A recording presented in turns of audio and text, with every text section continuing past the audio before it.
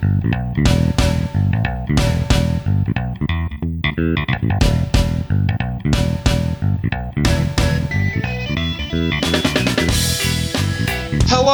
and welcome to the Trupany Show. My name's James Trupany. This is my show, and today, a company we haven't looked at in around about 2 years.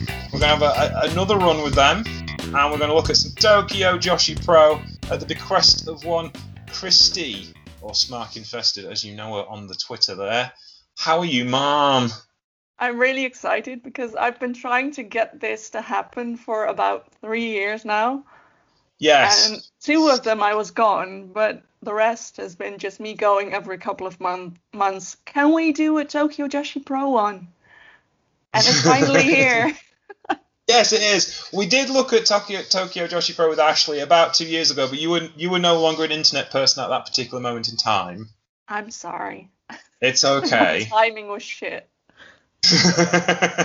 But now we are back on Tokyo Joshi Pro, and to be honest, not a lot's changed too much since me and Ashley did this to you about 18 months ago. It was less than that. It was about 15 months ago. It was Wrestle Kingdom week. It was the same day as Wrestle Kingdom last year, basically. It was just before everything went to... So, yes.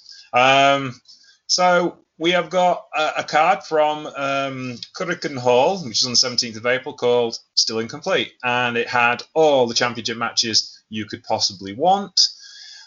But let's go back to Tokyo Joshi Pro. What are your thoughts on Tokyo Joshi Pro as a promotion? Because it's a rarity in the sense of it doesn't have the matriarchal figure that, say, Stardom did with Nanae Takahashi when it started, or Choco Pro, or Gato Move does with Emi Sakura, or Sendai Girls with Meiko Satomura, or Diana with Kyoko Inoue.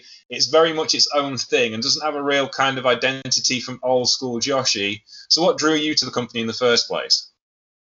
I think it was because someone had shown me some DDT, and a couple of Tokyo Joshi Pro wrestlers showed up, because there's a lot of overlap, obviously, between the 3 brands that are predominantly on their network. Yeah. Well, there are more than 3, but the big ones are DDT, Noah, and Tokyo Joshi Pro. So they showed up, and I was like, who's that? And I think it was Miyu, the ace of the company. It was like, who's that? I want to see more of her. And so I got the subscription because I was like, well, I want to try DDT. I want to try Tokyo Joshi Pro. This might work. And then I watched the first show. I watched both a DDT show and a Tokyo Joshi Pro show. And Tokyo Joshi Pro is the one that really stuck with me. Mm-hmm. Also because I really wasn't watching women's wrestling, not solely women's wrestling promotion, and I really wanted one.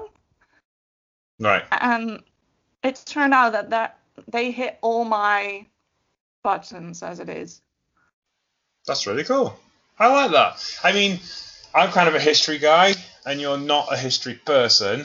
Because I'm not saying you don't. You respect the history of professional wrestling, obviously, but I'm kind of like a history geek on this podcast. Yeah, this is going to be a really interesting podcast because you're not going to be the one who can tell me, she wrestled that person on that show. Yes. No, it's like, yes, I know these wrestlers, I'm well aware of these wrestlers and the awesome work that they do, and obviously I can relate to the stuff I've seen them in, but not being a week-to-week Tokyo Joshi Pro fan, which I hope to be, because I actually bid the bullet and I got a Wrestle Universe subscription this week, not just for this show, but it seemed like the opportune time to do it. And then you get a free month, by the way, if you would like to get a Tokyo Joshi Pro, because essentially the big Cyber Fight, that's the company that owns Noah, DDT, and Tokyo Joshi Pro, are putting on a big show later in the next couple of months, which will be a big cross promotion to celebrate all 3 companies. So now seemed like the right time to get into Cyber Fight, especially as our friends at New Japan have been inconsistent. Quiet. Or as Marcus sent us a message over Twitter yesterday after listening to me and John groan our way through Wrestling Dontaku, and he said, I'm meant to come and join you, but I'm kind of glad you watched it for me.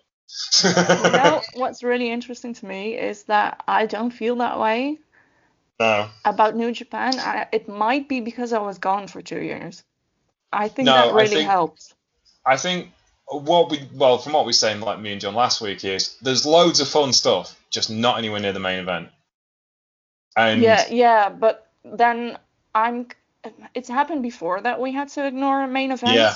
So that's not an issue for me. I think what it is that you guys have been watching year in, year out. Yes. And at some point you get fatigued. Yeah, possibly. And also you still have the memory of the stuff that you really liked in the back of your mind. Whereas I haven't been watching anything for 2 years, so I didn't see all of that. For me, it's like brand new again. Yeah, no, I can understand that. I think you're right. We have probably got fatigued on it, and we do try and not look at stuff when we're not looking at New Japan, especially John, because John watches everything else in Japan, because he watches everything that's on Wrestle Universe, and he watches a lot of the Choco Pro stuff, and he watches Gato Move stuff. Basically anything deathmatchy he's into. So, yeah, he gets a much more varied kind of diet, and I only have time to watch a certain amount of wrestling, so it tends to be New Japan orientated. So now's a good time to take a break and watch other things. Not that we will give up on New Japan, because I know a lot of you listen to us for our New Japan coverage, which we will do, but we're trying to broaden everyone else's depth as well as our own, which was what the point of this podcast was in the first place. And if we just do one promotion, that's not broadening anyone's depth, is it? No, and Tokyo Joshi Pro is great. Exactly. As I know, we're on DDT. Yeah. So let's just move on with the first match. Before we get into it, though, let me just say that as much as I am a fan, I'm not an expert at Tokyo Joshi Pro. Mm-hmm. Like, I watch everything, but I'm not knowledgeable about it the way I might be about New Japan. That's fine. If I say something that's incorrect, please don't yell at me. No one yells at you, Christy, because you're lovely. Well, it's also because I feel like I need to explain stuff to you this podcast, which is weird. And if I get it wrong, you won't be able to correct me on some things. So I'm like, no. But here's the thing, and this is the thing I found watching it, is Tokyo Joshi Pro is fun. You can. It's not as like let's talk about the opening match a little bit here, because I'm watching this opening match, which is Mariki Kobashi and Sena Shiori, and they defeat the most important part of the entire I haven't got show. to that bit yet. I'm going to come back to that in a second. How dare you? Okay, go ahead. I'm not skipping. Okay, give me a second. So they defeated Arasi Endo and Maki Miyamoto in 8 minutes and 39 seconds. We'll go back to the beginning in a minute. Okay. But the match was fun. Like, it wasn't super stiff. It wasn't serious dramatic wrestling. In fact, it's a style of wrestling where I think in other Joshi promotions they probably would have got a clip round the ear roll for not being stiff enough. But I didn't care because it was fun. And I enjoyed the pace. And I enjoyed it. And they weren't trying to murder each other. And it kind of brought me into the show nicely. Yeah, Tokyo Joshi Pro has a lot of matches that are just matches. Yeah. Which is something I like, because some promotions need a storyline for everything. And yes, I'm the storyline girl. But it's also fun to just throw some wrestlers together and, like, have a match. And that's what Tokyo Joshi Pro does. They have storylines, and then they have the lower card multi-man woman matches. Yeah. Multi-woman matches that are just fun. Yeah, and that's what this was. But let us go back to the very beginning. And would you like to explain what happened? There was dancing and singing. Yes, there was. Yes. It was very cool. Well, that's something typically very typical to Tokyo Joshi Pro, is the idol singing. Yes. And it kind of is, it's probably actually the most historic thing about Tokyo Joshi Pro, in the sense of, we talked before about the history of Joshi all the way back to the Beauty Pair. They were rock stars, they sold records by the truckload. And Tokyo Joshi Pro kind of taking that element on board and developed it much more, I think, than most other Joshi promotions. Ice Ribbon were famous for their singing song and dance routines in their shows, in some case in the middle of matches. Whereas Tokyo Joshi Pro is kind of, again, it's more fun, if you see what I mean. Like, watching some of the early Stardom stuff, they actually had professional dancers come in and singers come in and do stuff rather than the wrestlers themselves, which is reasonable because a lot of the girls couldn't sing. But in this, they can sing and they are really good, and I really enjoyed it. Some of them can sing. As a professional musician, I can say that they could sing really well. Oh, okay. I won't complain. But I really like the Up Girls, as they're called. Yes. I really like that they're always the introduction to every show. And the crowd may not be as into it as I would be if I were there. Yeah. But it's always really exciting to see them and to have that introduction. Like, oh yes, this is a Tokyo Joshi Pro show, and the Up Girls are here to basically introduce themselves, but also to be an introduction to the entire brand, really. Yeah, that's the bit that kind of like it intrigues me, is the sense that it's really part of the whole presentation of Tokyo Joshi Pro. It's like they're a bit of the heart and soul of the company. Yeah, and it's also for me because when I got into it, they were rookies. The Up Girls, they couldn't do a thing. Right. Like they debuted in 2018, really early on, January, and that's when I got into the promotion. So it's like we're growing up and becoming better wrestlers together. It's really strange. What's the name of their ring announcer? Sayuri. She's really good. I liked her presentation as well. Yeah, she's great. And also trying to like sort out microphones, because she's got like the infamous Kurikan cable microphones where cables just fly all over that building. You know, Jay White probably spat in that 2 days ago.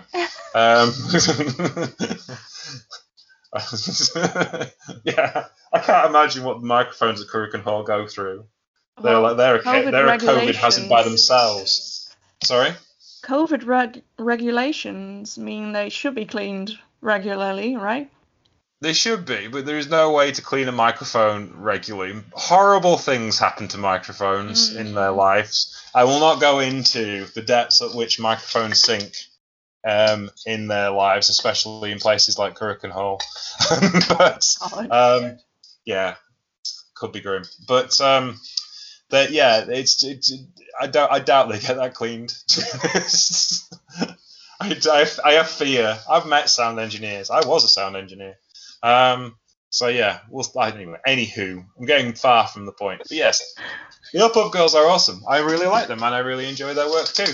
And I think again, it kind of like everything's fun with this promotion, which I really enjoy. Yeah. And they're all excited, which is even the heels are excited to be there. Well, that's the other thing. There ain't really many heels, is there? No, there's a few heels, and then there's people who enjoy being mean. Yes, but they're not like murder. But they're not terrible people. No, they're all kind of like mildly annoyed. Yeah, mild bullying, I would call it. Yes. But it's not like mean-spirited, is it? No, the only one who's mean is Saki-sama. She's the only one. Fair enough. Shall we talk about this opening match then? Yeah. So it was a match, like we said, that is just a match for the sake of having a match and puts people on the card. And I liked all of these people, and they were really, really cool. Have you got any notes about our four friends here? Well, I've written down, I'll tell people who are listening, I've written down all the debut years. So if you're ever curious when someone debuted, I know that now. There you go. And the one with the most experience here is Marika. Okay. which is interesting because she's 19. She's only 19, Right. but she's already got about 5 years experience because she debuted when she was really young. Yeah, this is another common theme for Joshi in general, which has been picked up within Joshi starting young because like their dojo starts at 16, I think it is, isn't it? Yeah, well, Mariko would have been 14. Yeah, I mean like the youngest we've had is like I think like no, 8 and 9, isn't it? I can't remember when was it. Her. I'm trying to think who it was. Yuki Sakazaki like Mm. started at a ridiculously young age, and like Jim Ross was pointing out, like at the age of 21, she's by far the most experienced person in this match. Yeah. She's like 23 and has had twice the experience of anyone else in AEW. It's like, Yeah, yeah, that's also how I looked at Marika. I'm like, oh, she's really young, but she has about 5 times as much experience as the rest in this match. yes, because that's how this works. Yeah. And then the other three either have about a year experience or less.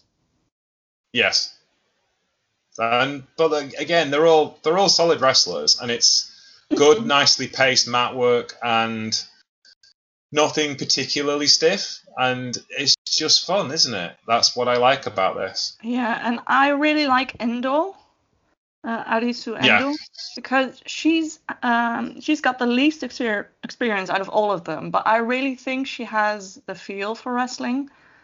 You can't maybe tell yeah, in this match, but I've seen a lot of other matches from her, and you wouldn't guess that she only had a couple of months experience wrestling in front of a crowd, if a crowd at all, because of COVID. yeah, Um, and I think that's really impressive, and the other two as well. But I think that Endo particularly has a lot of talent, so I'm curious to see where she'll go. yeah. There's a lot of presence in this as well. Like Hmm. the they look like well-rounded presenters of their style, if that makes sense, Yeah. without I being overly stiff. Yeah, I do think that Marika is clearly the one with the most experience because she's playing to the crowd and also to the Yeah. referee, which the other three aren't doing yet because I No. think they're just too focused on, oh, I need to do this move now and that's what happens then, and they're not there Yes. yet, and she No. clearly is. Yeah. Uh, but I think all three will get there eventually. Yeah. It's a good selection of rookies. It's good for the company in the future. This Yeah, is and they have so many rookies. That's what I liked about Tokyo Joshi Pro when I got into it. There were so many young new wrestlers, yeah, and they were all like learning as they went along. And as I kept watching, like what I said about the Up Up Girls, that's with the others here as well. I really enjoy watching wrestlers grow, yeah. and Tokyo Joshi Pro gives them a lot of opportunity. Like if we compare it, and I'm sorry to do it, to New Japan. The young, sorry, it's the other promotion I watched. It's okay. It's fine. That's the way it's going to be. Um, New Japan has the young lions who wrestle a lot, but they don't get to be individuals yet. And in No. Tokyo Joshi Pro, they get to be individuals from the very beginning, Yeah. I except think for that the Up Up Girls, but that was their thing. So yes, but there was obviously an idea in the dojo of what they wanted to do with them. So yeah. therefore, I think this as well is like it kind of marks it out as well because if you look at traditional Joshi products, like the girls in Marvelous, the rookies all wear swimsuits like the old days, Hmm. and they don't really have characters. They're just wrestlers. The only person who really was Manami, who came through from Marvelous.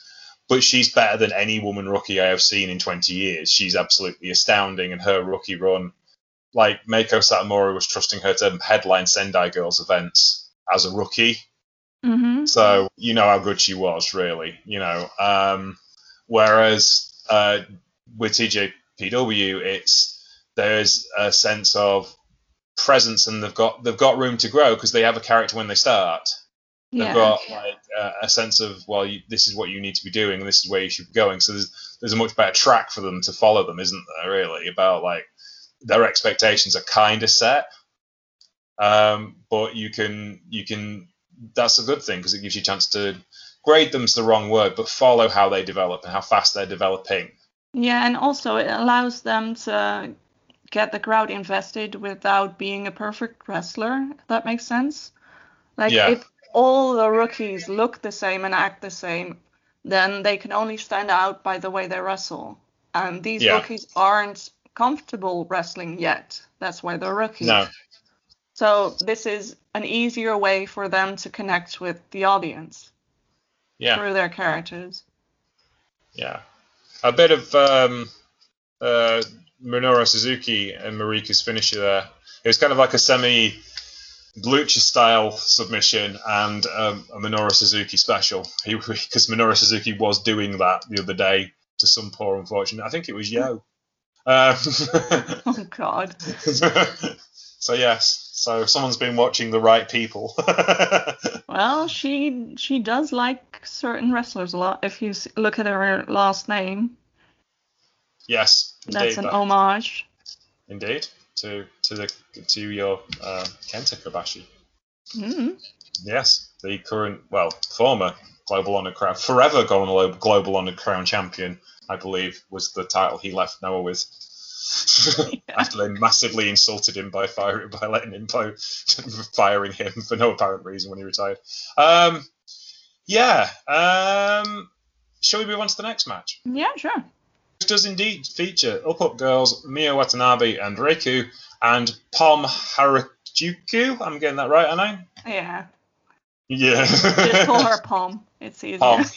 And they defeated Haruna Neko, Mahiro Kairu, and Yuno Manase in 10 minutes and 10 seconds. And again, an extremely fun match. But I liked the advancement. This is slightly more serious considering, the three fun-loving comedy characters that are on one team. But again, it's kind of still fun. But there's a little more stiffness, there's a little more drama, there's a little more importance put on the match, and I think it's cool. I like the way they steadily ramp up the drama rather than just like, here, watch this, bang, which is sometimes means you lose a little out, doesn't you? Yeah. And Yuna Manase is really experienced. Yeah. Do you know her from other promotions? I'm trying to think where I've seen her before.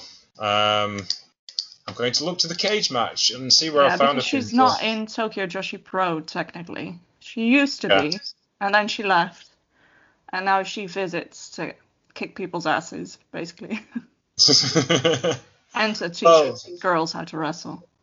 Yeah, I mean, she started off in World Wondering Stardom, so that's where I know her from, obviously, from the early days. She had some big matches there. Her debut was with Kairi Hojo, so Kairi Sane, as she's known to WWE fans. But she's wrestled all over the place. Wrestle 1, she's done some time with Freedoms. She's a hardcore wrestler too. She's done a lot, and that's what I know from her. Like, I know she's been all over the place and that she's really experienced, but I've never seen any of those matches, so it's just... this year alone she's worked for DDT, obviously Tokyo Joshi Pro, also YMZ, and Seed Lining, as well as Stardom, and one freelance show, which she wrestled. It was Gekkei no Fuji Joshi Pro. It was an Ice Ribbon show where she wrestled with Imanari against Miyako Matsumoto and Chris Brooks. Because Chris Brooks has wrestled everybody. At this point, yeah. Yeah, because Chris has decided that whilst he's in Japan, he's just going to wrestle whoever he can get hold of. Well, as you do. Yeah, you'll do. Come here. I wish to wrestle you, sir. Are you a wrestler? Yes. Let's wrestle. Yes, let's wrestle. I in a matchbox on a street in Tokyo. Let's have a go. You only have 2 weeks experience. That's fine. But bear in mind, he finished, I think it was fourth in the Tokyo Daily Sports Gaijin of the Year awards. Who was first? Oh, guess who? Who was second? I'm trying to remember who was second. It must have been Juice, I think. That's okay, I guess. Yeah, it'd be Juice or David. One of them two. And I think then Chris was like fourth, or somewhere along the lines. So yeah. Yeah. Anywho. Yeah. But yes. Okay. John's favourite wrestler, by the way, Chris Brooks. Oh, okay. Yeah. I didn't know that. Yeah. Well, he likes his deathmatch stuff. Or I won't say he's his favourite wrestler. I think he was the favourite person he interviewed, and he does love Chris Brooks matches. So generally speaking. Okay. But yes, moving back to this. Yeah, let's go. Mio Watanabe is my favorite up girl, by the way. That's really cool. I can see why. Okay, explain to me why. Because she's happy. Yeah, because all my favorite wrestlers are happy, like Goto and Desperado, and that's well, not true. But yeah, she is, because she is happy, and she's also got a lot of charisma, I think. Yeah, definitely. She's the one who always leads the up girl song. Like, she talks to the audience the most, and she's really comfortable that way. And I like that about her. She was that way from the very beginning, if I remember, and she's always been my favorite up girl. And I think you need to have a favorite up girl if you want to watch Tokyo Pro. So at the end of this show, I'm going to ask you who your favorite up girl is. So prepare. Okay. All right. You're giving me difficult questions now. Well, that's my job, right? I didn't think it was. I thought it was just a couple of mates talking about wrestling. No. I have lots of questions for you, and they get more difficult as the show goes on. Okay then. All right. No, that's a lie. That's a lie. But yeah, I do like Watanabe as well because she's kind of skilled. She's clearly skilled. But again, it's very much that. It's kind of like the British style of wrestling, the holiday camp wrestling, in the sense of it's very much sing-along of wrestling was what she does, but she does it incredibly well. And because of that, the crowd's always got something to root for. And those characters long-term make great main eventers because as they get more serious, you kind of grow with them. They've got room to grow. There's like, it's that kind of wrestling is nuts and bolts basic wrestling, and then you add layers to that character and add development, and that's how it makes it a character grow. Yeah, and she's also become the strong one. Yes. She's a strong up girl. And she's strong style up girl. Yeah, even Yuna Manase, she was carrying around on her shoulders. Yeah. So really impressive to me. Yeah. So, and do you know what Raku's favorite thing is? What's that? Trains. Okay. Why not? You didn't know? I did not know that. Are you not on Twitter? I am, yes. I don't think I follow her on Twitter, though. How dare I will now follow her on Twitter. She's actually a really big Trains fan, which is also why she does the put someone on the mat and then walk over them thing. Okay. And she did it by herself this time, but usually they make it into like a train. A thing. Yeah. All right, I see. That's really cool. I like that. That's very DDT-ish, isn't it? Yeah. Like very literal characters. I think she's physically the least secure one of the three up girls. Right. So she's taken the character side of it, things. She's more a character wrestler right now, to me, than the other two are. I like as well. I like Pom too. She's cool. Why is she dressed in a kilt? The thing is, this is a new costume. Like, this was the first show she had that on. And I actually really like this one compared to the other one because the other one made her look like a clown. Yes. And I think that's the point. Trying to get But away I from don't the like clown clowns, so stuff. You don't like clowns, or DDT don't like clowns? maybe both. But Tom is not my favorite character in Tokyo Joshi Pro. I don't Okay. like clowns. Okay then. So is that the Sorry, reason why you've Tom. never watched AAA? Probably. Because AAA loved their clowns, because Antonio Pena loved clowns, and always had a heel clown group in the group.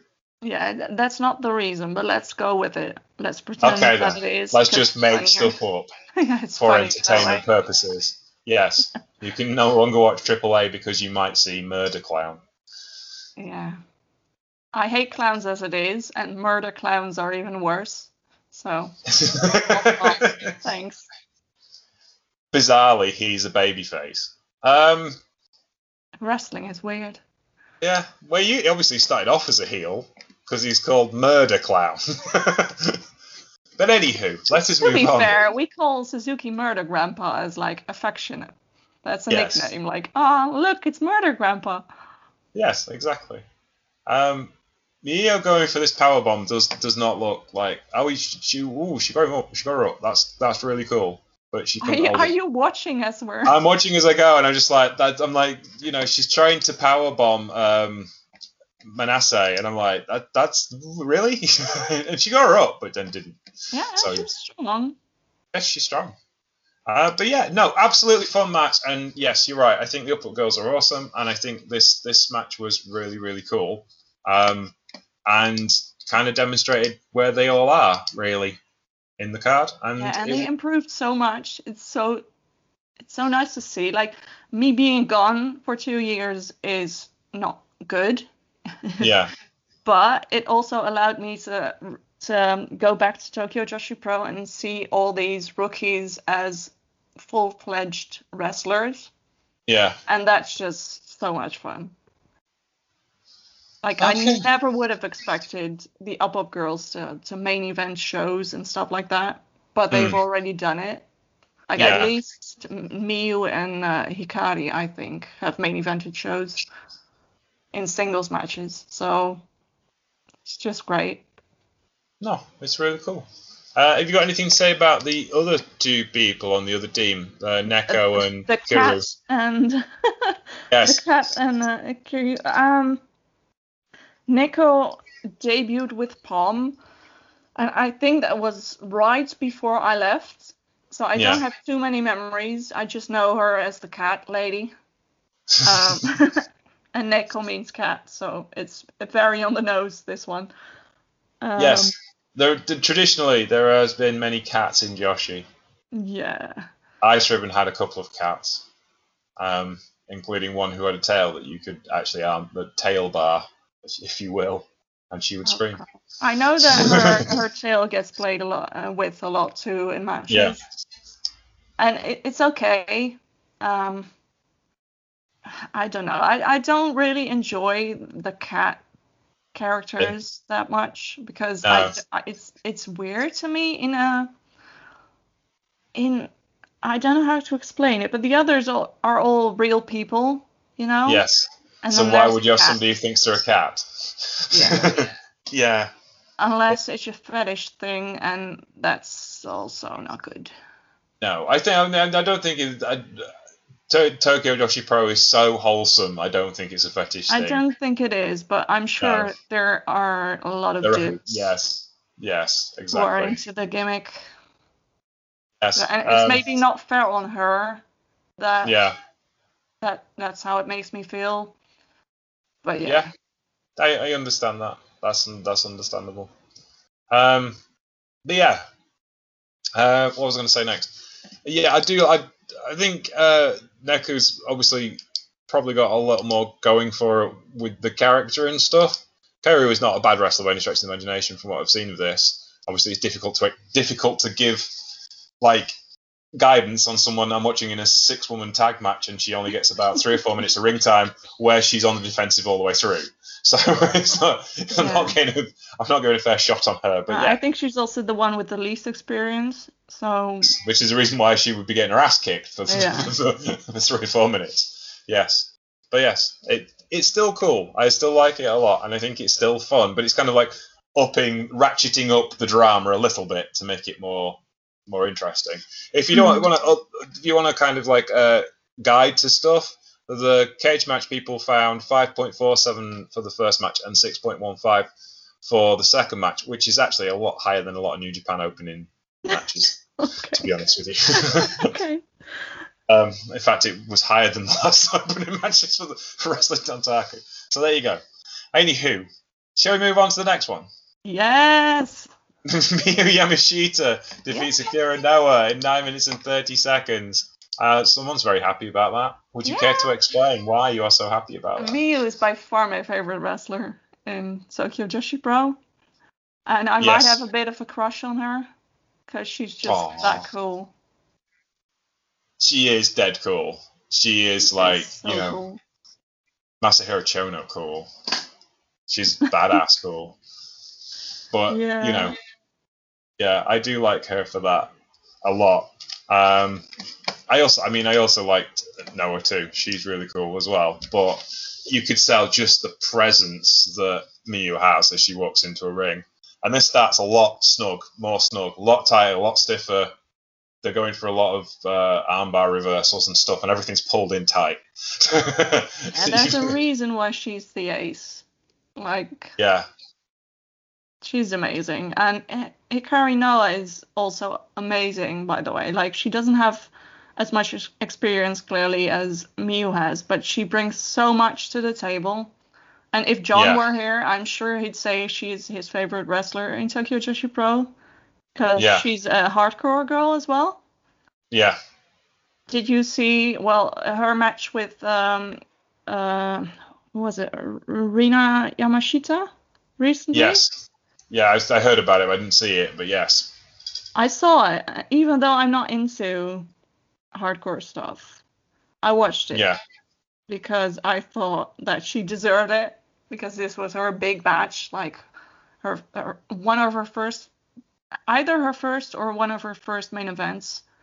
Yeah. And it was a big thing. So I was like, I'm going to watch it for her. And it was okay. They didn't really kill each other.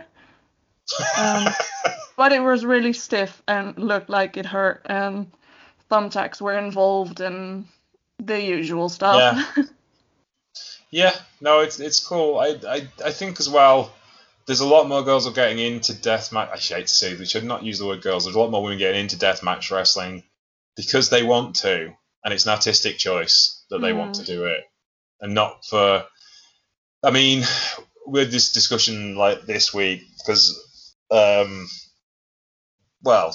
people were asking about stuff, and I wrote some more about Megumi Kudo, and every time I write about Megumi Kudo on Twitter, there's a big stir because everyone was like, but how could she do these things? And how did she do that? And it's like, well, she wanted to make a statement as far as her wrestling was concerned. That's the reason why her and Combat Toyota did that stuff.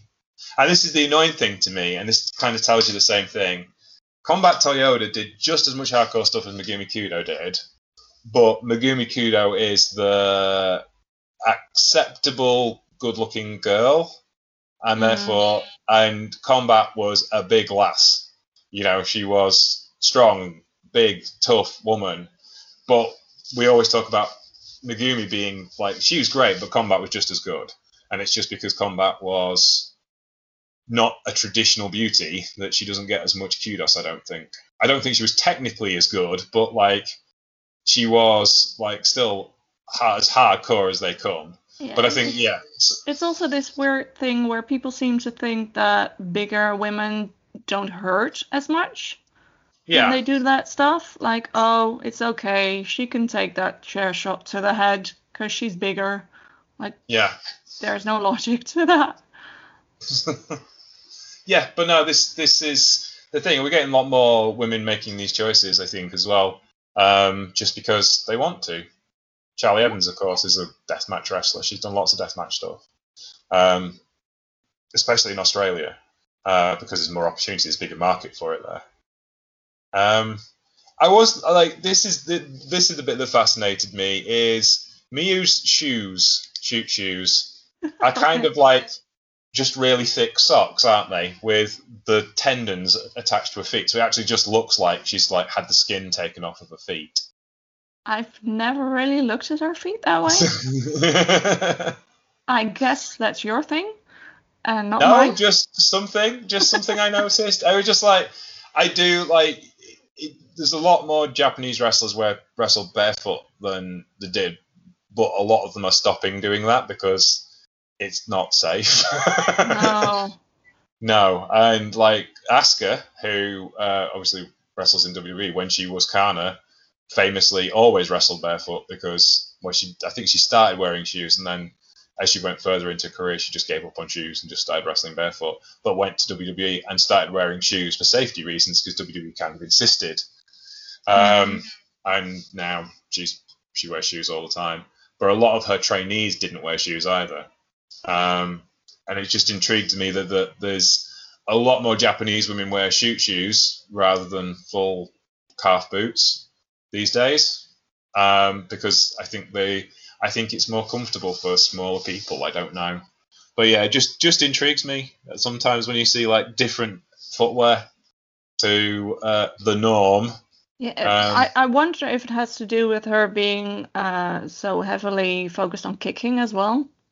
Yeah, probably. She probably would prefer to wrestle barefoot, but just for safety's sake doesn't. Like, because her kicks are amazing. Like that Yes, final they are. one. I rewound it a couple of times because I wanted to watch it again. That was amazing. Yes. Also, knee strikes are really important to her as well. Just strikes in general. She's got a very Yeah, that's why her name is the Pink Striker. yes. Her nickname. So she's kind of very Kenta style offense, hasn't she? As a comparison to a wrestler, like big strikes, big knees. Probably, I'm trying to think. There's no one really like her in men's wrestling. I'm trying to think now. No, there isn't really anyone like her in men's wrestling. And yeah, she's got a fairly unique offense, but I'd say like the mix of knees and stuff kind of like reminds you of Kenta and Nakamura, but it's a well-rounded mix, definitely, and a lot of improvisation, and all with their style. Also, the fact that Noah has got such a good ground base in mat wrestling and stuff really pushes Miyu to do different things in this match, which I really enjoyed. Yeah, she has some amazing bridges, like creative bridges, the way she uses to pin people, but also to get into moves. I really like that. Like she likes hardcore matches, but she's not afraid to mat wrestle as well. No, there's a lot of her stuff kind of like reminds me of a lot of World of Sport style things, like Zack Sabre Jr. style wrestling, a lot of Johnny Saint style escapology stuff. She's got a real mix to what her mat work's like, which, like I said, is she's not that experienced. You can tell with some moves like her dropkick isn't as crisp as perhaps it could be, but that will come with time. But actual like her ability to like mat wrestle is great, because that stuff you can't write down into a match layout. You just have to do it. And she comes up with different stuff every time. That was really impressive to watch. Yeah, and her thing is also drop kicks. Yeah. Lots of them. Yes. Hey, it worked for Manami Toyota, didn't it? Yeah. And it works for her as well. It's just it's fun. She can sometimes pull out like 4, 5, 6 of them in a row. Like, I'm not sure what to do. Let's drop kick. I like that. When That's in a cool way of doubt, doing it. drop kick. An incredible exploder as well. Yeah. That's awesome. That's like just hurling people across the ring. Always impressed me when small people hurl other slightly larger people across a ring. That's really cool. Yeah. That hook kick as well. The kick for the pin is like, holy shit. It looks brutal. It does. However, it as well, it goes against the flow. because she's kind of on the losing end up until that point. Like Noah is kind of woman handling her. If you see, that was just looking at that explode. She just got exploded across the ring, and then she gets up and she kind of pulls the win out. But that's kind of how wrestling should be, because like it doesn't just like always go. Wrestling shouldn't always be build up to the big finish, should it? Yeah, and to me, it's also like Miyu was not playing with her, but maybe not completely into it the way she would be A big with name someone, opponent. a different opponent who had more experienced. And then she's like, oh, wait, let me just be serious for a second. And she kicks her head off. Yeah. Yeah, no, it was good. I really enjoyed that. Shall we move on to the three-way tornado tag team match? Yeah. Mirai, Mayumi, and Suzume of B-Star defeated Magical Sugar Rabbits, Mizuki and Yuki Sakazaki, and Hyper Misawa and Shoko Nakajima in 10 minutes and 40 seconds. And incredibly confusing because it was that fast-paced tag team match. I wrote down the same thing, like that it's a talent that they're all able to keep things straight when it's so fast-paced and so confusing. Yeah. And the ref as well. Like, hats off to you, my good sir. Because it's well noted that I'm not a fan of the three-way dance, I must admit. But this was entertaining fun for what it was. So, I can forgive it when it's actually entertaining. Like, a lot of three-way dances are just there to excuse someone losing, if that makes sense. And it is just like, and then it becomes a series of spots, and you've only ever got two people in the ring because you can't always have three people in the ring, and then it's just boring.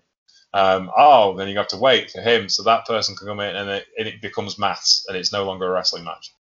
And many people have pointed out, including Cornette, but he's right. Is the he's right for once. But for once, but it's like, I can't remember. I think Tampa Bay Buccaneers won the Super Bowl this year, but they didn't have to play the New York Giants straight afterwards, did they? The wrestling rules should be wrestling rules for a reason, and you shouldn't deviate them from them on a regular basis. Whereas the rest of this card is straight up wrestling matches. This is fine. This is doing it correctly. It's a bit special and a bit different in the middle of the show, which I think is cool. Yeah, and it also has 4 of the most experienced wrestlers in the company. Yes. And I think you can tell. Yes, and a lot of fun stuff in this as well. Yeah, but that's also what I saw. Like, they are so comfortable wrestling that they can do whatever they want. Yes. They don't have to wait for their spot. They're like, oh, and then we're doing this, and then we're doing that, and they can really get creative with the whole thing and make it messy and looking like it's disorganized because they're that good. Because Yuka Sakazaki is in there now. She has the most experience, I think, maybe in Tokyo Joshi Pro, or maybe Mizuki has, but she wasn't in Tokyo Joshi Pro when she debuted. And then you've got Nakajima, who debuted roughly the same time Sakazaki debuted. And Hyper Misao also has quite a few years experience already. So you have these 4 amazing wrestlers who've all been in various title matches or the main event or whatever. And it makes it into a very fun match because it doesn't look like they're waiting for their spots. Yeah. You see, Sakazaki started in 2013. Mizuki started in 2012. Sakazaki was a LLPWX wrestler to start with. Mm-hmm. A shoot style wrestler, if you will. But yeah, it's because this is about as far away from LLPW as you can possibly imagine. I like their tag team though. Like Sakazaki, Mizuki they look like they're cute and bubbly, and they are, but they're also mean. Yes, but I don't think it's mean. I think it's just experience. Yeah, but they're also mean because they will pull on your hair and have a giggle afterwards, and they're not terrible people. They're still likable. but they're not afraid to use their experience against their opponents and like bully them a little. Yes, and that's kind of like as well. That's another trait of certain wrestlers in Joshi history. Like Manami Toyota wasn't really a babyface because she just got cheered. She was not afraid to break the rules if it meant the difference between winning and losing, and that was kind of like part of her prestige. Was just like it's just like she's gonna win. She will figure out a way to win. If that means clobbering you with a chair and hoping the referee isn't looking, she's gonna do it. And I think you can kind of have that and still have a certain amount of like still be respected as a babyface, if you see what I mean. Yeah. It's what makes them fun. Yeah, exactly. It's so clear that they're having the time of their life while wrestling and while hurting their opponents. And that's what makes it fun to watch. Yeah, that's it. And Mizuki's just fighting people at the moment. Yeah, and she looks like she's this dainty woman, but then the moment she steps into the ring, you can tell that she really isn't. No. Yeah. And then you've got the superhero. Yes. Hyper Misao. She's both the best and the worst superhero there ever was.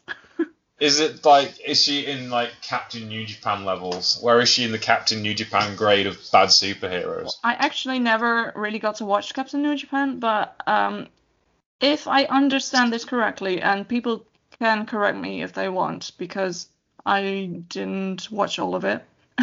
She's like she acts like she's a superhero who's there to save everyone and to be nice, but she's actually not. She's a terrible human being at times. And she's mean and will cheat, and like she fluctuates between being an actual superhero and being I don't know what to call it, someone who's using that as a guise to do evil things. Yes, she is. I like that too. That's an interesting take. And what about Shoko? Let's pronounce it. Yeah, Shoko Nakajima. She's the little big kaiju. The big kaiju. She recently had a match where she wrestled against Hyper Misao, by the way. Yeah. I think I saw that. I've seen that match. Not that match, but I've seen them two wrestle each other before. Yeah, and they had like kaiju figurines. Right. And they hurt each other with them.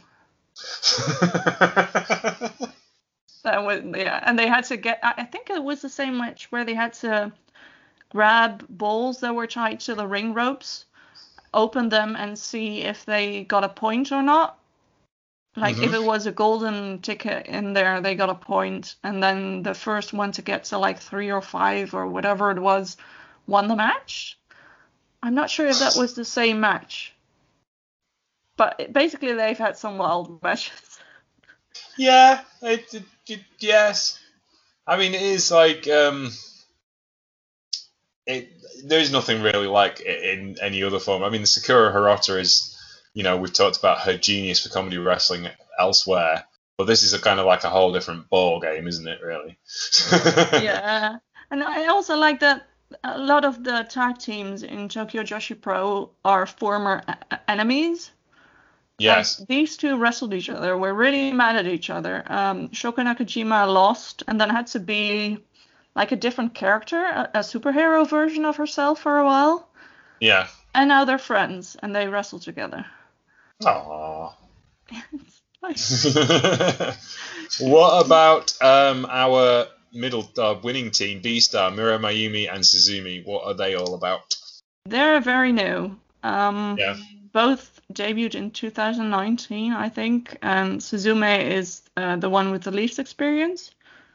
And she's a B. Of course she is. Well, not technically a B, but that's her inspiration. Like, she has a lot of B stuff on her Twitter, and that's what her top is supposed to be, like a beehive kind of thing. Yeah. That makes sense? Yes. And then Mirai, I don't know how to pronounce her last name, Mayume, I guess? Yes, Mayume, yeah. I think you would like her if you got to watch more of her, because As a singles wrestler, yeah. she's the hard-hitting bruiser, strong woman type of wrestler. Yeah. I Again, think this is. Sorry? I'm gonna say again, it's difficult. Like, obviously, it's difficult in a three-way match to give like clear like ideas of what everybody's about because everyone gets the spotlight to a certain extent, and the other two teams have dominated throughout most of the match, so it's sometimes tricky to get a good feeling. Yeah, which makes sense because combined they have like 20 years more experience than the other one. Yes. No, we have had plenty of bees in wrestling before. She's a cute bee though. Like I really like her. She's like comparable to Mia Watanabe. Like she's excited and likable. Yes. And that's why I like her. If I had to pick one of the newest wrestlers to like, she'd probably be my first choice.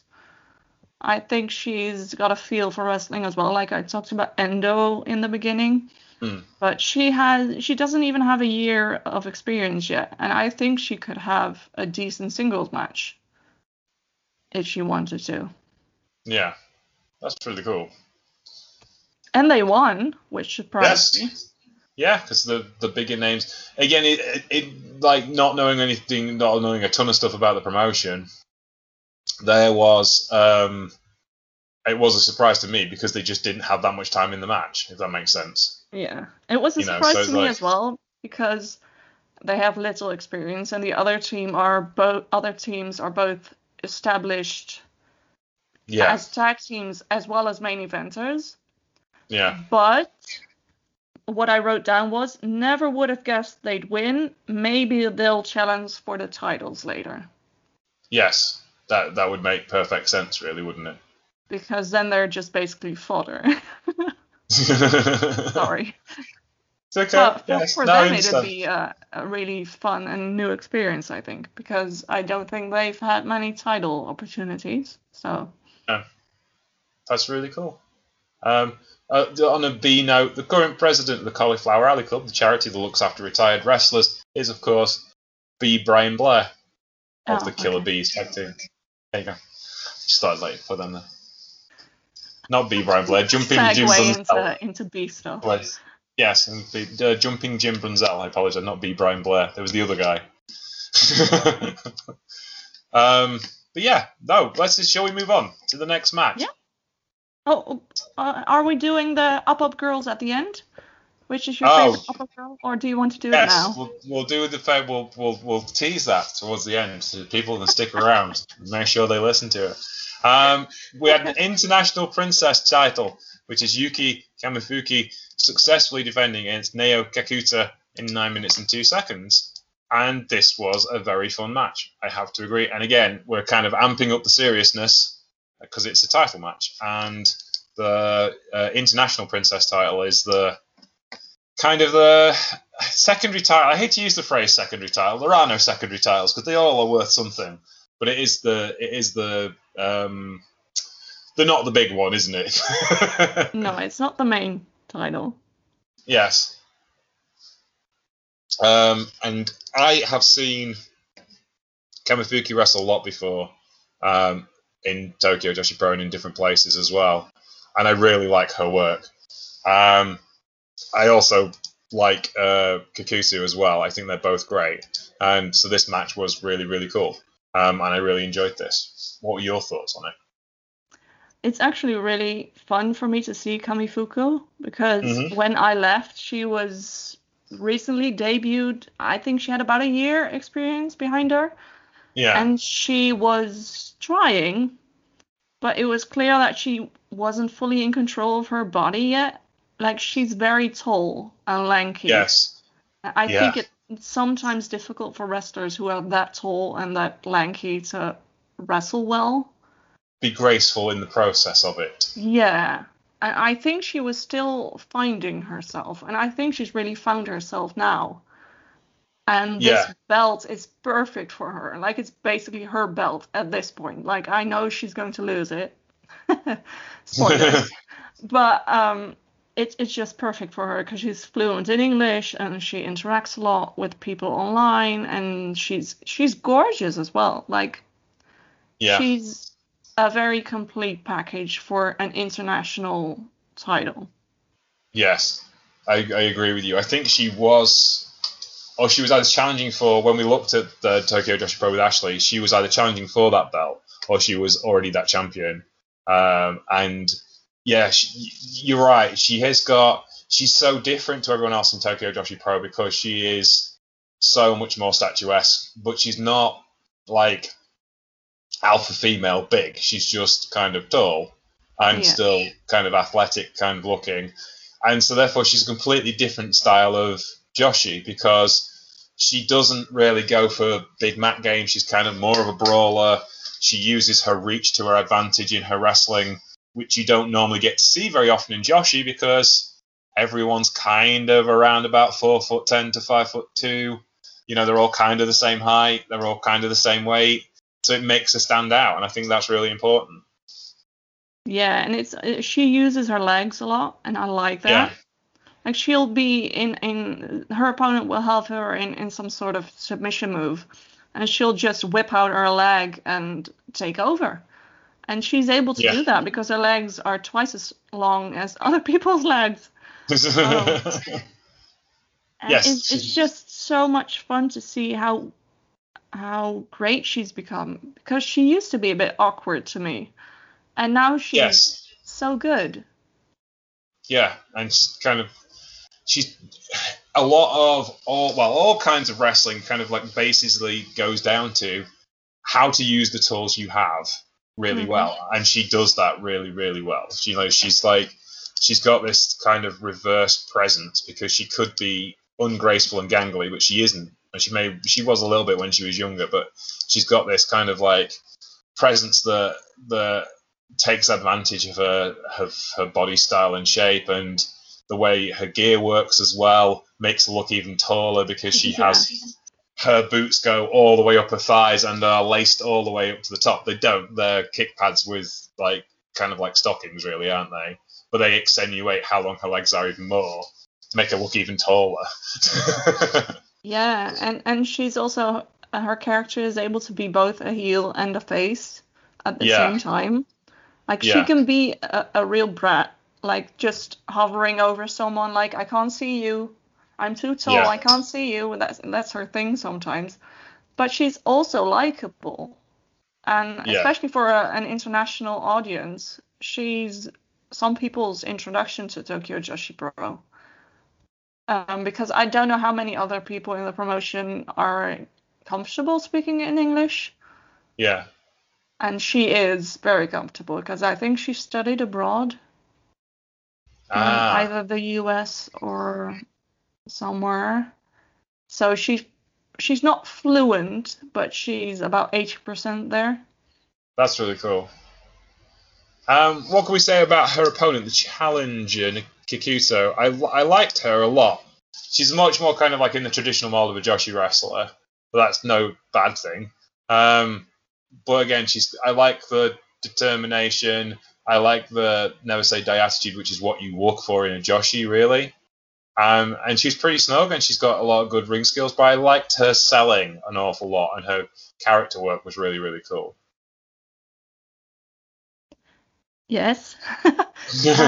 I'm sorry, I'm thinking because I know next to nothing about her. Okay, that's fine. She's a very recent addition to Tokyo Joshi Pro. Like, she has a lot of experience because she debuted in 2015, I think.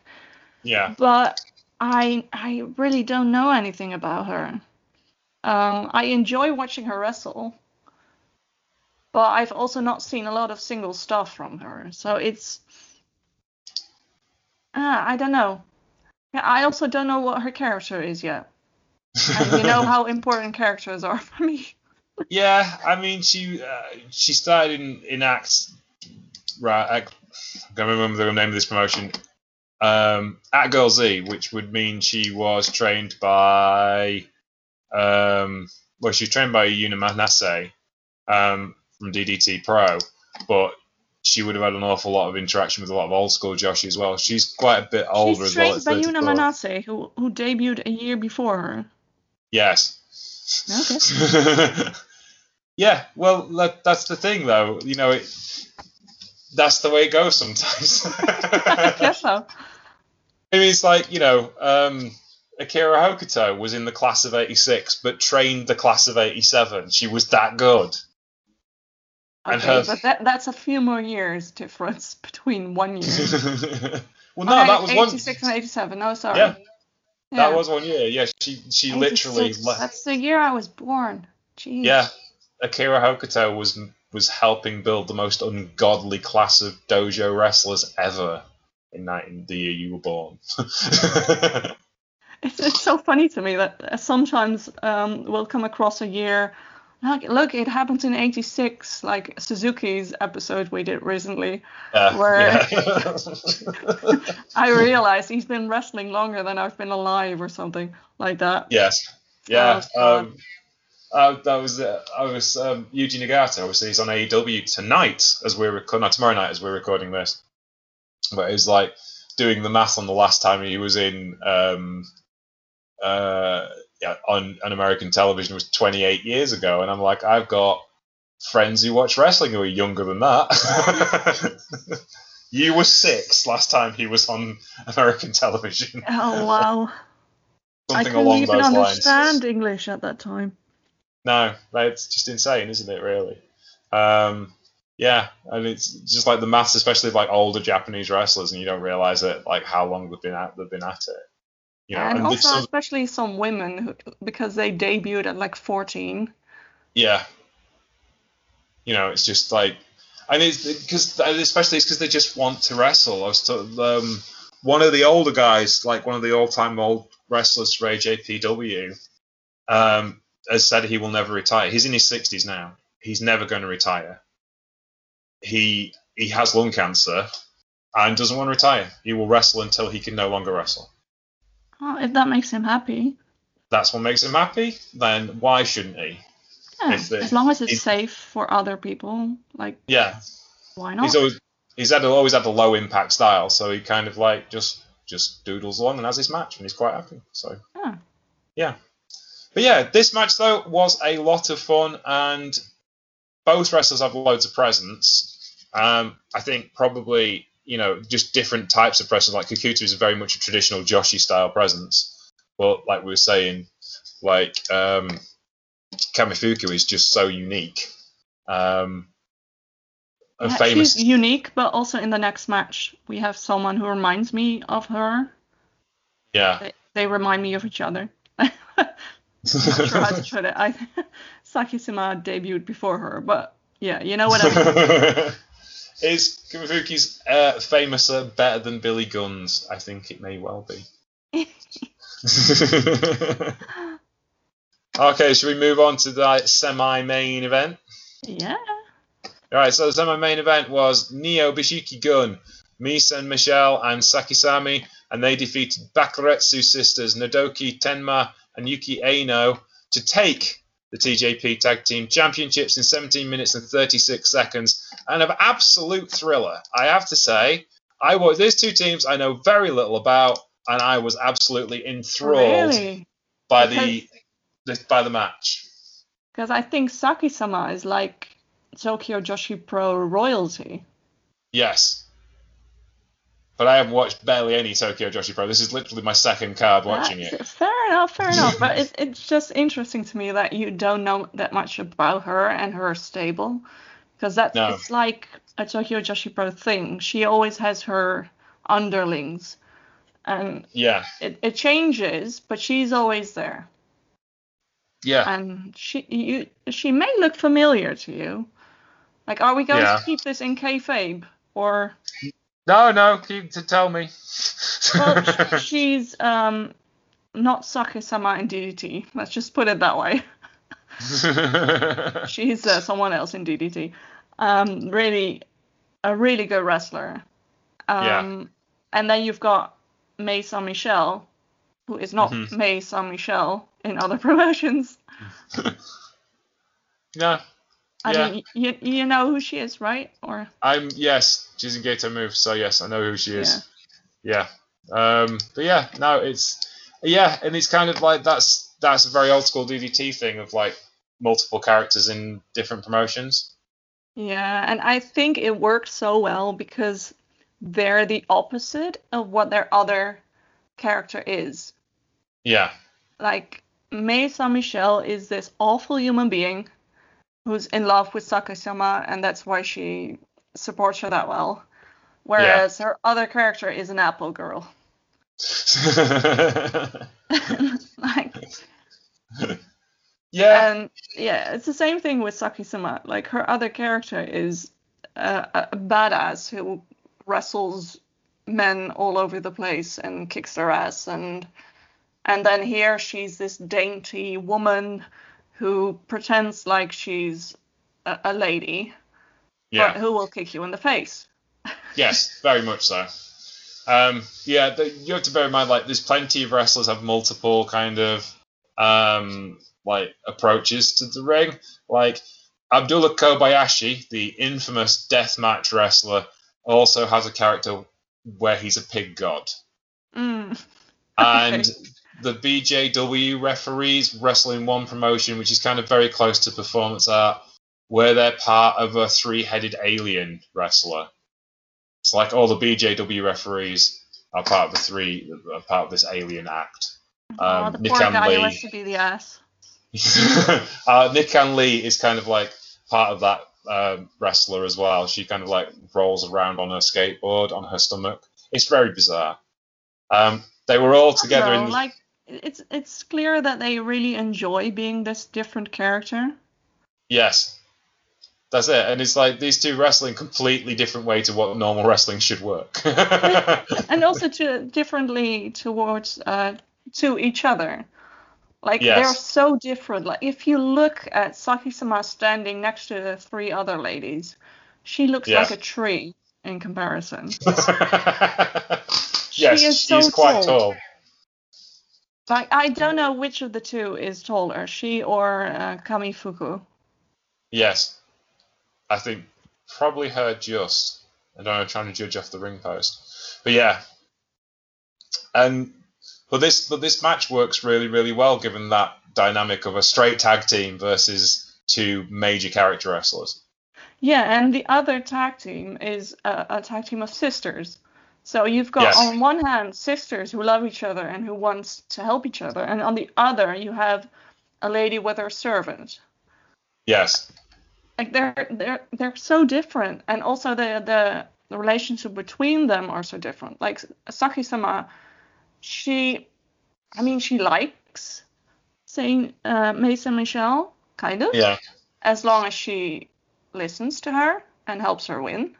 But you know that the moment Mei Michelle is no longer useful, Saki-sama will get rid of her and replace her Yes, with someone else, because that's what she does. And that's not how the sister tag team works at all. no. And do you know anything about the sisters? I don't know. Again, not knowing an awful lot about Tokyo Joshi Pro, I did really enjoy this match. But I don't know an awful lot about Tenma and Aino. So Okay, so Nodoka Tenma used to be a different character, and mhm. she was Nodoka Onisan?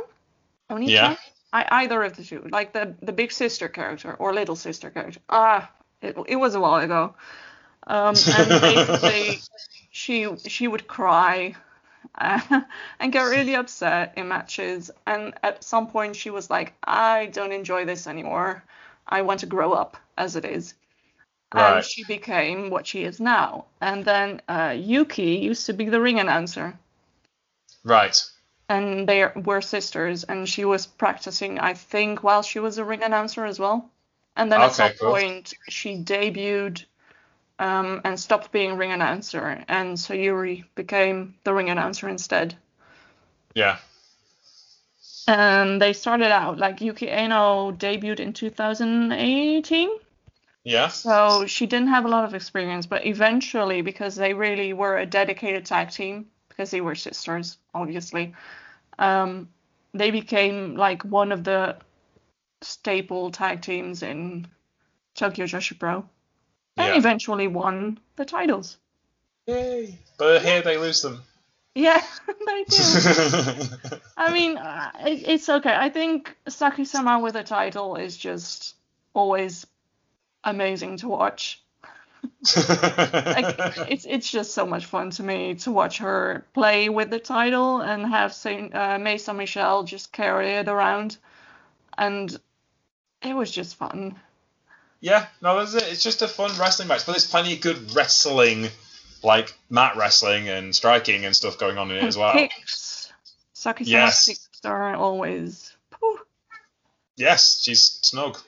Yeah, Especially and that- she also wrestles in a perfect character style of, like, she's this arrogant, indifferent, but elegant wrestler. Yes.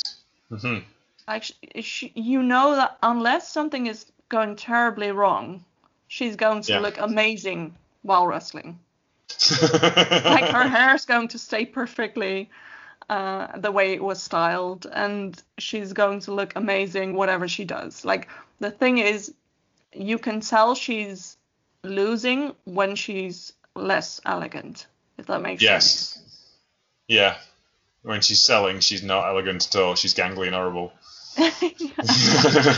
And May Saint-Michel is perfect foil for her, like someone who's really fast and agile and really energetic and all over the place and running and jumping and doing whatever Saki-sama wants.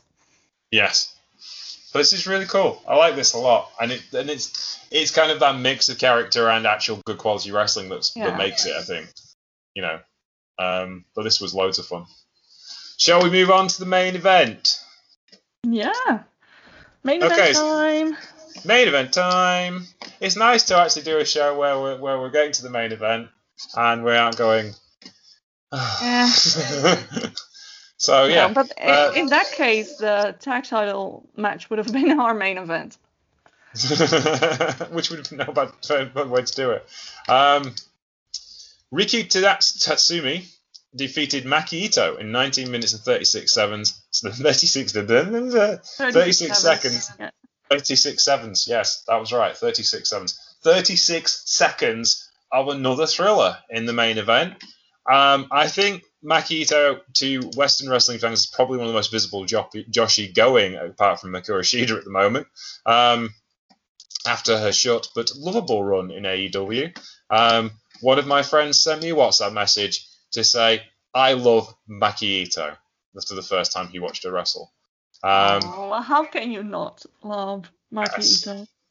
Yes. And Rika Tatsumi is, of course, the Princess of Princess champion, the top belt in TJPW, and is an exceptional wrestler herself. And a dragon. And a dragon, indeed. And was always going to be an awful lot of fun. And what makes it fun, I think, a lot of the time is Maki Ito being, you know, a pain in the arse to everything, everyone, even though she is this cute girl next door wrestler who hates everything. Yeah. I just, Maki Ito's story from the very beginning, like, I'm sure you know the story about where she began, but let's just pretend that you don't. Like, she used to be an idol. And the idol company didn't want her anymore. Like, they weren't too keen on her, and she had to prove herself. And they were like, well, you can stay in the idol group if you get like 5,000 people to come visit your show. And she used wrestling to get that done. She got 5,000 people or something like that. I don't know the exact number anymore. Yeah. To show up, so she was allowed to stay, but eventually they threw her out anyway. So her story is, I wanted to be an idol, they didn't want me, so I'm going to be a wrestler and become the most successful idol wrestler ever. But she's forever the underdog. She's just not there yet. She acts like she's the best wrestler in the world. Yeah. But she's not, and that's her story. Like, she's the forever underdog, and you hate to watch her lose, but she loses in such a way that you want to root for her even more. And she has the most amazing confidence in herself. Yeah. And it's not always deserved confidence. Like she could walk up to Minoru Suzuki and give him the middle finger. Yes. Well, this is like one of the coolest things I've seen in wrestling is her and Chris Brooks walking to the ring with Atsushi Onita, carrying a barbed wire baseball bat, and it's like you feel like you belong there, but you don't really, do you? No. No, you should be there, and I think you are great, and I think one day you could be there, but you don't really deserve to be there right now. You've got a ways to go yet. Having said that, you will definitely get there one day. Is she though? Like, I'm fully expecting her to win titles, but the character that she is now should actually never be champion, if that makes sense. Yeah, I think that's the thing, isn't it? Like, the daft thing is, in AEW, I think she should walk in and win the belt straight away because she's such a compelling character that any shortcomings she has as a worker, which she doesn't really, she's a very complete package, but any shortcomings she has are kind of washed away by the fact that's a character American fans can get behind. Like, she sells. Like, she was so popular when she made a debut in the States. It should be old school booking. She walks in, she beats Shida for the belt, and then drops it a few months later after a short run with the championship. Yeah, but that would ruin her character, though. Like, that's the thing. In Japan. Yeah, but in Japan also, it would. like, her character has now become international, and also because Tokyo Joshi Pro has gone international, it's like it's not Bizarro World anymore, where you can do something in America and then pretend it never happened. Her entire story is that she is not there. She's the perennial underdog. Yes. And she's not going to make it. And the moment you take that away from her, she loses that aspect of what makes her so special. Like, that's her thing, is trying to overcome something that she's not able to overcome. Yes, I understand what you're saying. I was thinking of like how I would book it personally, but not deep into the character that you are. Like, I thought she had made a big enough impact in AEW in the short period of time she was there to really be a long-term investment if she stayed. She wasn't going to stay. Yeah. No, I get that from a company point of view, but from like her character and what she's been through, like, her entire thing is that she's not good enough, but they're just trying to overcome that. So if you then put her in a new promotion and she wins the title automatically, immediately, that's kind of against what her story has been so far. Yeah, like, I think if you want to give her the title, it needs to be like a year or two in the making. Like, do this, make people aware that this is her story, and then have her win it. And in my eye, if she wins the title, you need to take it off of her like the next show. Yeah. Like, have it be something heartbreaking. Like, she's so happy she's finally done it, and then she loses the next day. Yeah. And she has to start all over again. No, that's understandable. That's the cruel side of me. No, it's like, I think from, it all depends as well on, like, how she's booked, like, how much time she has. Like, she clearly couldn't win anything in, like, 2 dates that she had with AEW last time when she went to the States. She had not enough time to get anything done. But I think they were just kind of gauging what kind of reaction she got, and I think they would like her back. And I think they would love to give her the title, and she'd be amazing with it. But I think that would ruin the side of Tokyo Joshi Pro fans. Like, I can already see a divide between the Joshi fans and the AEW fans. People saying, like, oh my god, they ruined Maki Ito's character. And I can already see that happening. And I wouldn't be that way. But I could understand why people might not want Maki Ito to win the title straight away. Yeah. There's also a lot of racist AEW fans. Oh God, yeah. Which Like, was it is Cornette who said that she must be Kenny's fetish? that I was think it Cornette. was. That was Cornette who said the only reason why you would book Joshi wrestlers is because you have a fetish for them. Yeah, The only lovely reason man. why Kuroshida is women's champion is because she's sleeping with Kenny Omega was another one. And we've had enough of Asians. Was there someone else's comments this in the last couple Oh of yeah, and months? someone said that they all look the same and they don't have character while Yes, talking about Maki Ito. Like, yes. That person was an what? idiot and a racist. Holy shit, have you been watching it all? No, they haven't because they have a preconceived notion about Japanese wrestlers, and specifically about Joshi because they're also misogynists as well as racists. That Oh, they're the Japanese wrestlers don't have cheap characters. Yeah, and it's like Japanese wrestlers don't have characters. It's like if you watch actual wrestling and pay attention to what is going on, like let's take Misawa as an example, one of the greatest, if not the greatest, male wrestler of all time.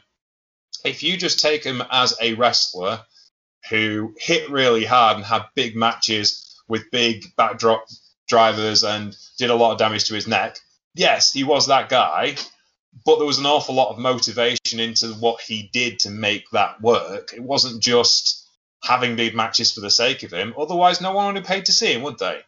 Yeah. They fell in love with the character of Mitsuhara Misawa, the never say die attitude, the always try harder than everybody else and work harder than everybody else, the supreme skill, the whole essence of the guy.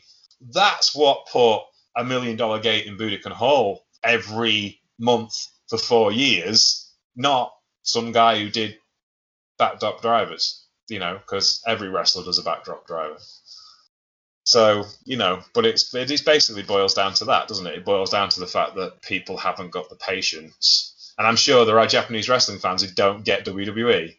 Because it's like... I know a lot of them.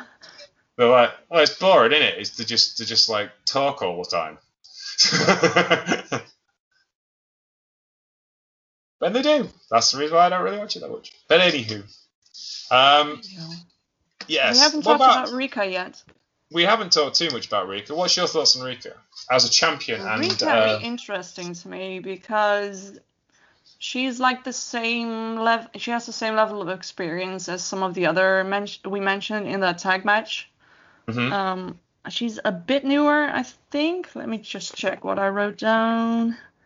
Yeah, 2014. So roughly the same experience as the others. But she wasn't as interesting to me at first. And I had to learn to like her because she's she looks at first glance like she's boring. Right. But then when you follow her for a bit, you realize that she isn't, and she's actually kind of interesting because I think she plays the face role right now. Yeah. In a company of a lot of people who have outgoing characters. Yeah. And she does that because she's the champion. But she's also crazy. And that doesn't shine through right now. And that didn't shine through to me in the very beginning. But I've come to really appreciate her. Still unsure about her ring entrance. Why the jumping? Maybe because she's a dragon. But other than that, I actually like her a lot more than I used to. And I kind of feel bad, like, that I thought she was dull in the beginning, and I feel bad about that now. I don't know how you look at her. Have you seen many matches that she was in? I've seen bits and pieces of matches, but I've not seen as many as you have. But interestingly enough, I just checked through all the big names in Tokyo Joshi Pro on Cage Match, and she is ranked highest out of all of them. She has a ranking of 9.05. Yeah, it doesn't surprise me because she's had a lot of singles matches. Yeah. And she's really good. Like, she's if you got Saki-sama is on the heel side, she's like on the face side right now, Yeah. comparatively, and she does that really good because she seems like such a likable person Yeah. to me, Hmm. just watching her wrestle. But she's also really passionate, and she will Yeah. scream and slap you in the face. Which is kind of what you want in your ace, isn't it? Really. Yeah. Yeah, you want somebody to live and die by for the company, and that's as a champion, and that's really where she's at the minute. So, yeah, I can understand that. And I did love watching her wrestle in this match, and again, it felt much more like a traditional Joshi main event in like high stakes wrestling. But I think because TJPW kind of doesn't really exist in the world of the other Joshi companies, it's a lot less pressured, if you see what I mean. Yeah, they're mostly competing with each other. Yeah, they'll wrestle on DDT shows, but they're not wrestling for stardom on a regular basis and having big into promotional feuds and stuff. They're wrestling each other in their own universe, which I think reduces the tension and Mm. therefore makes everything more fun. You can still have serious heavyweight style wrestling in that and for high stakes wrestling, but it's kind of like the opposite of the traditional Joshi kind of approach in the sense that since the companies in the 90s started facing off against each other, it's always been about building to the next dream match. Like what the big storyline in Joshi outside of like the other companies at the minute is Marvelous versus Sendai Girls and the return of Gaia and how that's going to play out and what's going to happen with those two companies. They had a big feud they had a big fallout, a storyline fallout, because there was a press conference for the card and Meiko Satomura didn't turn up for it. Okay. And Chigaso Nagaya was offended. Well, I kind um, of understand why. yes, and it was basically because Meiko Satomura was in, the UK doing an NXT UK taping. And so it's like, yeah, and it's like, but that was like, it was kayfabed, it wasn't real, obviously. They knew she wasn't going. But that's like, seriously offending the elders of Joshi and that stuff isn't really involved in TJPW. It's characters within a universe, which is always going to make things less high stakes in one sense because it isn't like the big dream match thing. But it also means that the stories are easier to tell and they have time to breathe and you can slowly build wrestlers over a period of time rather than rushing to get someone big so they can have a blow-off match with somebody else. Yeah, and they also don't have too many factions in Tokyo Joshi Pro. Like you have Neo Bishiki-kun. Yeah. But other than that, there's mostly tag teams who like each other and or are related to each other. But even the Up Girls are in a group together, but they all wrestle each other. Yeah. Like there's not. You can have all sorts of combinations. There's also not a clearly defined line of who is heel and who is face. No. Like yes, Saki-sama is heel, but other than that, I could not tell you, oh, that character is very clearly a heel, because depending on the match, it'll change. Yeah, definitely, because it is like Maki Ito has a lot of heel mannerisms and does some heelish things, but she's definitely not a heel. Yeah, and Miyu can be an asshole to people. Yeah. The ace, not the up girl. Yeah. Just to be sure. But she's also not a heel. Yeah. She's never going to be a heel. Like they all have these mean tendencies that come out when they're wrestling against people they want to be face, or just because they want to. Like there are actual matches where I couldn't tell you which side was the heel side and which was the face side. And I enjoy that because some of them are just wrestling matches. Yeah. That's it. And I think that's the thing is, though this doesn't have a lineage back to those early Joshi companies, it feels a lot like early Joshi because it's just its own thing. Like it feels like AJW in the 70s in the sense of there was only one company. They had this universe and this set of characters that were evolved around themselves. It feels very much like that, but it's completely new and fresh because it's got much deeper characters that Japanese wrestling audiences kind of demand these days. and it's a modern Joshi company.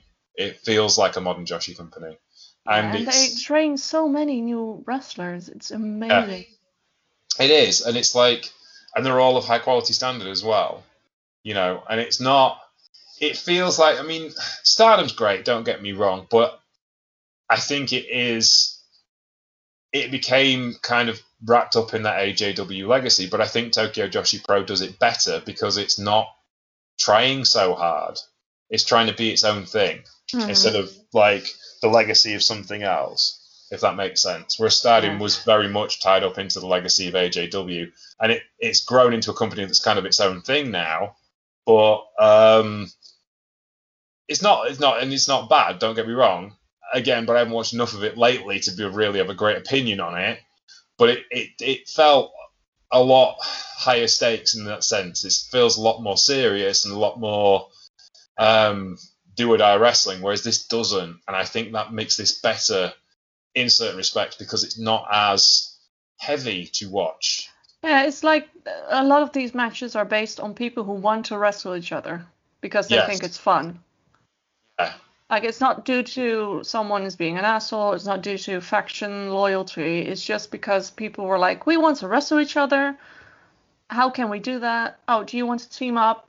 Yeah, sure. Okay, we have 3 people. They need 3 people. Let's wrestle. Yeah. And yes, there are some very serious matches with storylines and titles involved, but there's also a couple that are just people wanting to wrestle and having fun while wrestling and learning while wrestling. There is also the feeling with this, like they're not known for merchandise sales of calendars and swimsuit books and things like that. That kind of makes it feels a lot more fun as well. Like, to be on the Stardom roster, you have to look good in a bikini, and it's like, or you'd certainly used to have to. Like, some of the rookie Stardom used to get were like £80 wet through, had no at all sporting kind of. You'd like watch their rookie debuts, and they'd only be there for 2 weeks because they were like, no, I don't really want to do this. I didn't realize that I was going to get my head kicked in on a fortnightly basis, and it is like, and it's a lot less like that now, but that's still an element of what Stardom is. It's still very much idol wrestling.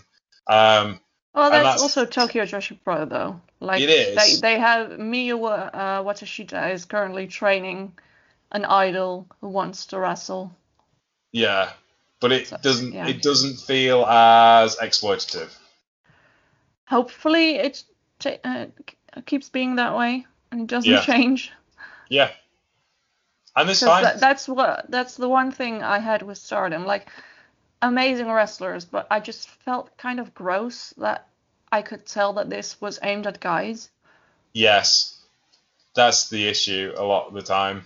Like in the early days, it wasn't so much when you had like Takashi and Alpha Female and that crew because they were all dead serious wrestlers, and I think they had a lot more control over the product. And then as it went into the middle years of Stardom, it started because you had good-looking women from those rosters who were quite happy to make calendars and T-shirts because that's how they earned extra money, you know. And but it kind of came, oh well, it's okay for everybody then. And Yeah, and I don't have an issue with that, by the way. Like, if women no, want to do that, that's no, fine. that's But fine. But it is like it's Rossi Ogawa, and he has history with that stuff. yeah, it's kind of gross. Yeah, it's like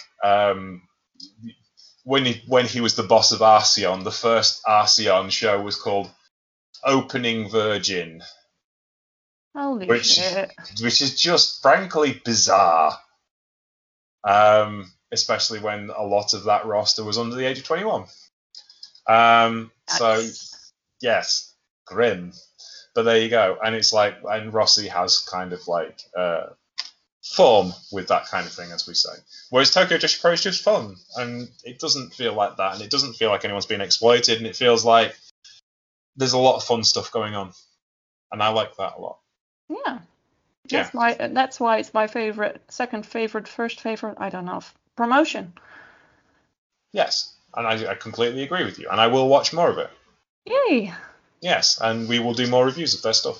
That sounds like a plan. I Yes. approve. I was waiting for you to finally do this because I wanted to watch this show so badly. But I promised myself I was going to watch it right before the podcast, so everything was fresh in my mind. Um, so I've watched a show after this, which so I already know that some people are losing their titles and stuff like that. And yeah, but it was really fun to do this. And we still have three very important questions. Okay, go for it. Number one, what was your favorite match What's my on this favorite card? match? I would say the main event was my favorite match because it was the most technical and I liked the wrestlers the most. I think probably from a technical wrestling point of view because I am the technical wrestling guy, as you are the character lady. Yes, the character lady. That sounds like I have 20 cats at home. No, She's the character lady. she's the character lady. No, no. Okay. Yes. Okay, second question. Who's your favorite wrestler on this roster? I kind of a tie between Mai Yamashita and Riki Tatsumi. I think those Okay. two are my two favorites because they are badasses, which is the That they people I are. tend to float towards tend to be the badasses. Yes. Yeah. Though Imagine. there wasn't anyone I disliked on this show. Okay, good. Yeah.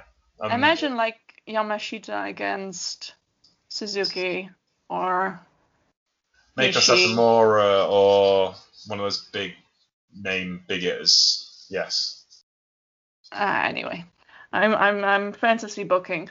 I'm Yes. writing fan fiction. I'm not allowed to do that. I'm a woman. You are allowed to do that. Okay, not according to some wrestling fantasy book fans. so much stuff. Okay. And then the most important question. Who's my favourite up girl? Favorite up girl? I will go with Mio as well.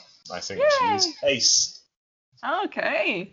Yes. I was actually expecting you to go with Hikari. No, I thought Mio was ace. I thought she was good. I liked her a lot. I like that level of. I feel validated in my choice. I like that level of enthusiasm because Yeah. I'm not an enthusiastic person. Okay. I didn't know that. I'm a mildly aggrieved person most of the time, but yeah, no, it's Okay. I think it was. I'm a pessimist, so maybe that's why I gravitate towards you. Yes, we need some happiness in our lives. Some positivity. Yes. Yeah.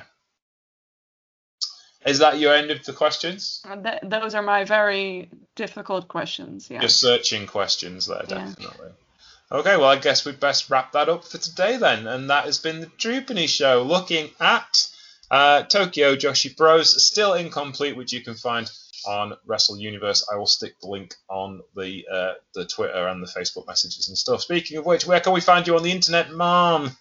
You can find me at Smark Infested, or if you want GIFs and JPW GIFs, even though I'm not sure if I'm still allowed to make those. I don't think we are allowed to make that. I don't think we're allowed to look at New Japan Pro Wrestling anymore. Well, it's more that people are getting in trouble for screen caps, let alone GIFs. Yes, I think.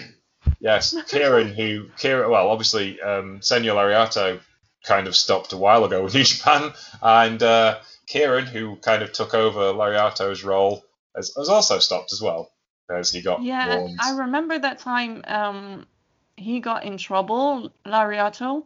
Yeah. And it was apparently because he was, one, posting too many GIFs. Yeah. And two, of the end result. So I stuck to the rules that they gave us, which was about 5 or 6 GIFs per match and no end results. Yes. And then it was fine, but I think we've gotten past that now, where we can't even post any GIFs, technically. No. Which I don't understand. Like, it's why? Yeah, I think I saw someone say it's a TV Asai thing. Yeah. Not necessarily a New Japan thing.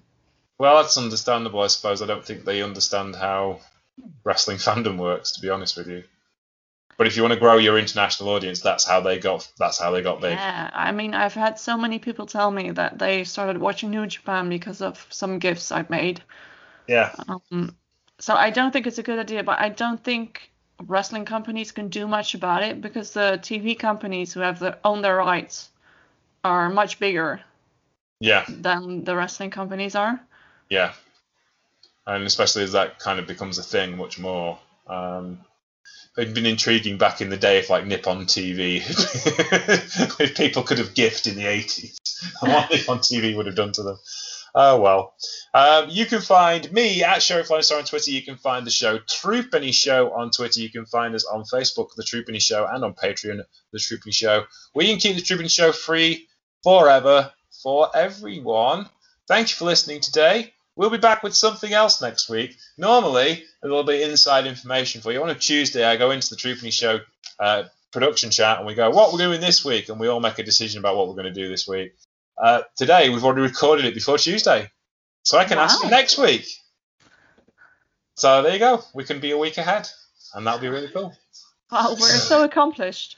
Yes, we're actually 5 days. Normally, we record 6 o'clock on a Sunday UK time. That's the standard time for us recording things. But this week, we're actually 5 days ahead, so that's really impressive.